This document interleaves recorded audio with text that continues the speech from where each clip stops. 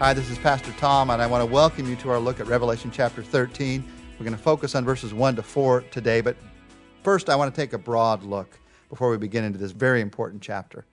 Revelation, you might remember, is a book that is focused on worshiping God.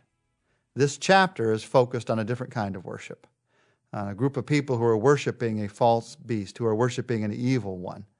As we walk through this chapter, you're going to see that everything in this chapter is a counterfeit.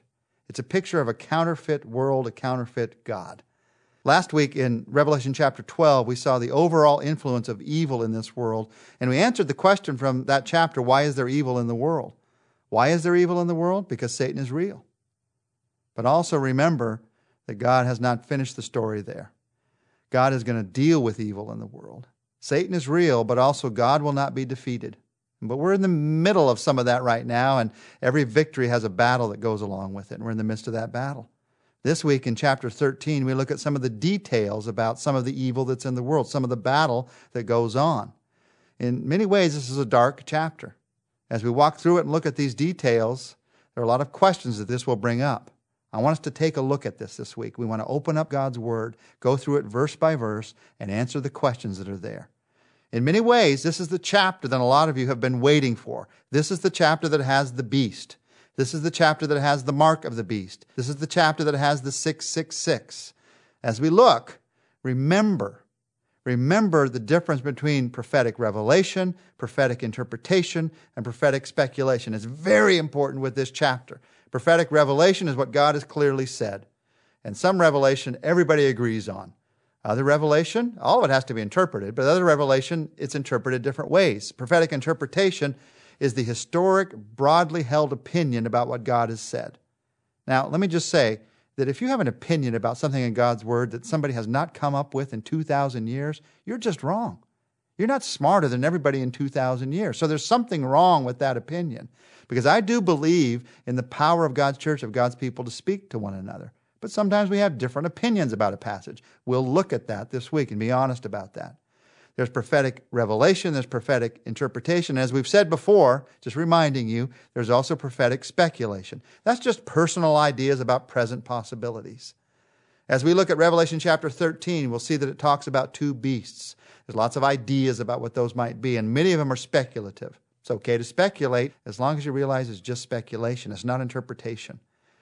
And we're going to try to draw the difference between those two and focus on interpretation as we go through this week. We're going to work hard this week as we look at God's Word. And I hope that you will go away from this chapter knowing His Word in a deeper and a better way, in a way that gives you greater hope, greater confidence in God's future. In Revelation chapter 13, there are two beasts. There's a beast that comes out of the sea and a beast that rises out of the land. And we're going to look at both of them, beginning with the first beast, Revelation chapter 13, verse 1, the beast out of the sea. And the dragon stood on the shore of the sea. And I saw a beast coming out of the sea. He had 10 horns and 7 heads, and 10 crowns on his horns, and on each head a blasphemous name. This beast out of the sea, that first verse begins the descriptions. What are all these descriptions we're going to look at the next few days mean? In a moment, the Bible is going to tell us that one of the heads of the beast seemed to have a fatal wound. What is that fatal wound? Who gives the authority to this beast? In this chapter, once again, we're going to see the 42 months or the 3.5 years mentioned again. What is this about? Why does the Bible keep talking to us about this? Well, let's begin to dig in. In this first verse, we hear this picture of 7 heads, and we hear this picture of the crowns and the horns, 10 crowns and horns. What do these pictures mean in these scriptures? Overall, as we said last week, it's a picture of human power. That's what the horns and the hills that we're going to see later, that's what they represent. That's what the animals we're going to see later represent. But we're going to see also that this is power that set itself up against God. Notice we just read on each head, each depiction of power, there was a blasphemous name. Not God's name, but a blasphemous name. Now let's just walk into this a little bit more deeply. Let's get more specific about this. What does this mean? There are 3 basic interpretations people have had down the last 2,000 years. Interpretation number 1 is that this is just about the government of Rome in the day that it was written. The truth is, you can read many, many commentaries about the book of Revelation that have many, many different views about what this means. But in every one of them, there is a good, solid biblical sense that Rome is involved somehow. There's something about Rome and what happens here at the beginning that's important. I don't believe it's all that's here, but it is important in what's here. In later chapters, we're going to see that these heads represent hills, and Rome is a city that's built on 7 hills. It is making it pretty obvious here to these Christians who are being persecuted by the Roman government that the Roman government is an example of this kind of power. There's no doubt about it. When you and I look at this, I believe that it's an example of how God fulfills prophecy many times. There are some who believe that this is only about Rome in the early days, but I believe it's an example of how God fulfills prophecy. I'm one of those who believes in prophetic fulfillment in the past and in the future. It certainly happened with Jesus.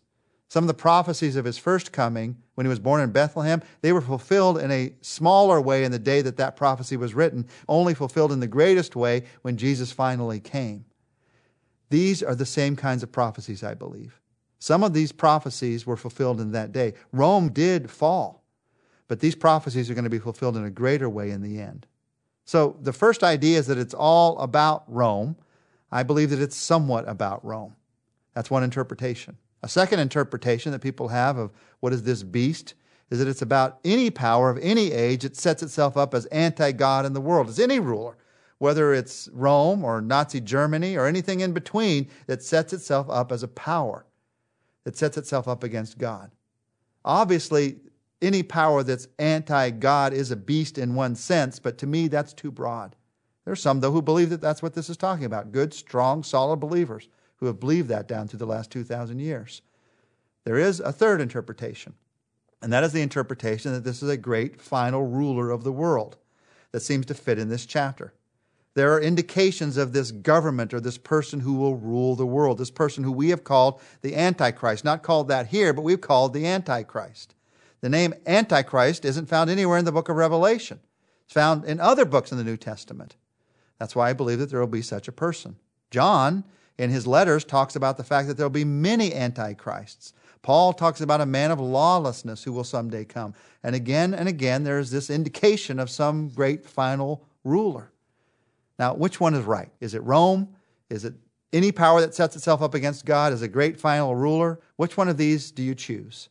Believe it or not, I believe you can be faithful to God's word and choose all three.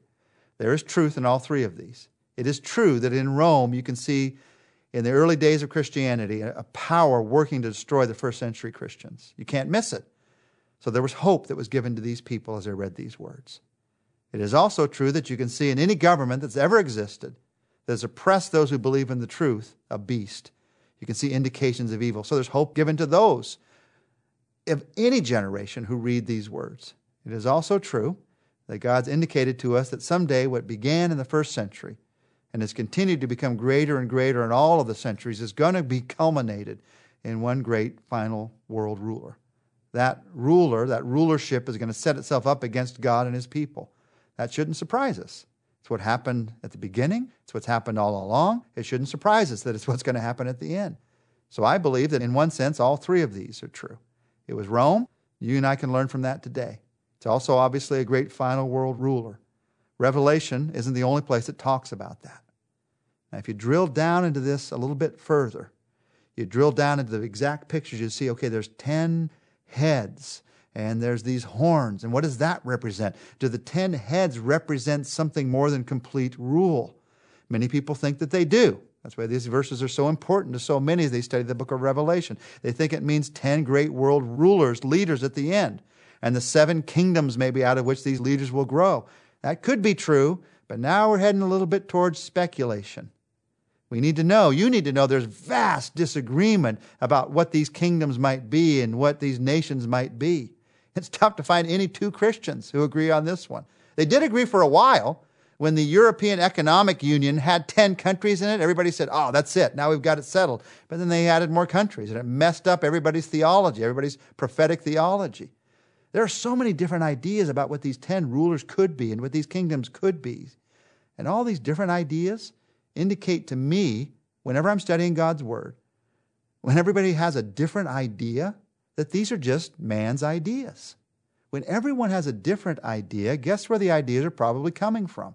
Now, is it okay to speculate? Yes. But if it's interpretation, if the Holy Spirit's speaking to us and saying, there is evil in this world, and it's represented in the governments of this world, you can see that, then we all interpret it the same. Then we all see that. Is it okay to have opinions about this? Of course it is. But sometimes it's just a waste of time. Let's just be honest. If I get too caught up in the opinions and I miss the truth, it's obviously a waste of time. And I would rather focus on the defeat of evil in the world today than try to figure out who these 10 countries may or may not be. When that happens, it'll be clear, and they will be defeated. To whatever believers are on the earth at that time, it will be clear, and they will have hope. We all have ideas about the Bible and what's going to happen in the end. And there's vast disagreement about some of the timing and the details, and we see a lot of that in this chapter. That shouldn't bother us. Jesus said he didn't know the day or the hour, but only the Father who is in heaven. If we don't know the day or the hour, it shouldn't bother us because Jesus said he didn't know the day or the hour. Should it make us feel like we're not studying God's Word hard enough if we can't figure out what Jesus said he couldn't figure out? Of course not. We shouldn't try to figure it out. Now, having said that, could this be an indication of something God wants us to understand? Of course. Horns usually indicate leaders, but there's just an indication. We don't know the end of that yet.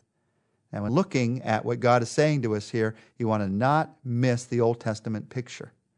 You want to not miss the pictures that come from the Old Testament. We're going to focus on that some tomorrow, what God is showing us here. The picture of how God is going to bring about the great final world victory over evil. The point that I want to end with is you cannot limit God's truth to the past or to the future. If you miss the point that these verses gave hope to the believer who suffered persecution from Rome, you have missed the point. If you miss the point that this book, that these verses have continued to give hope to believers suffering from their government for the past 2,000 years, you have missed the point.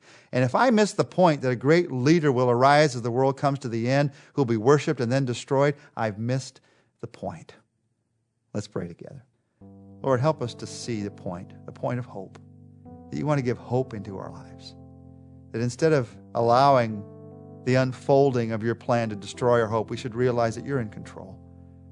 We should realize that you're never going to forsake those who are yours. That your promise is going to hold true. And thank you for the promises that are contained in the book of Revelation. The promises to your people. In your name we praise you. Amen.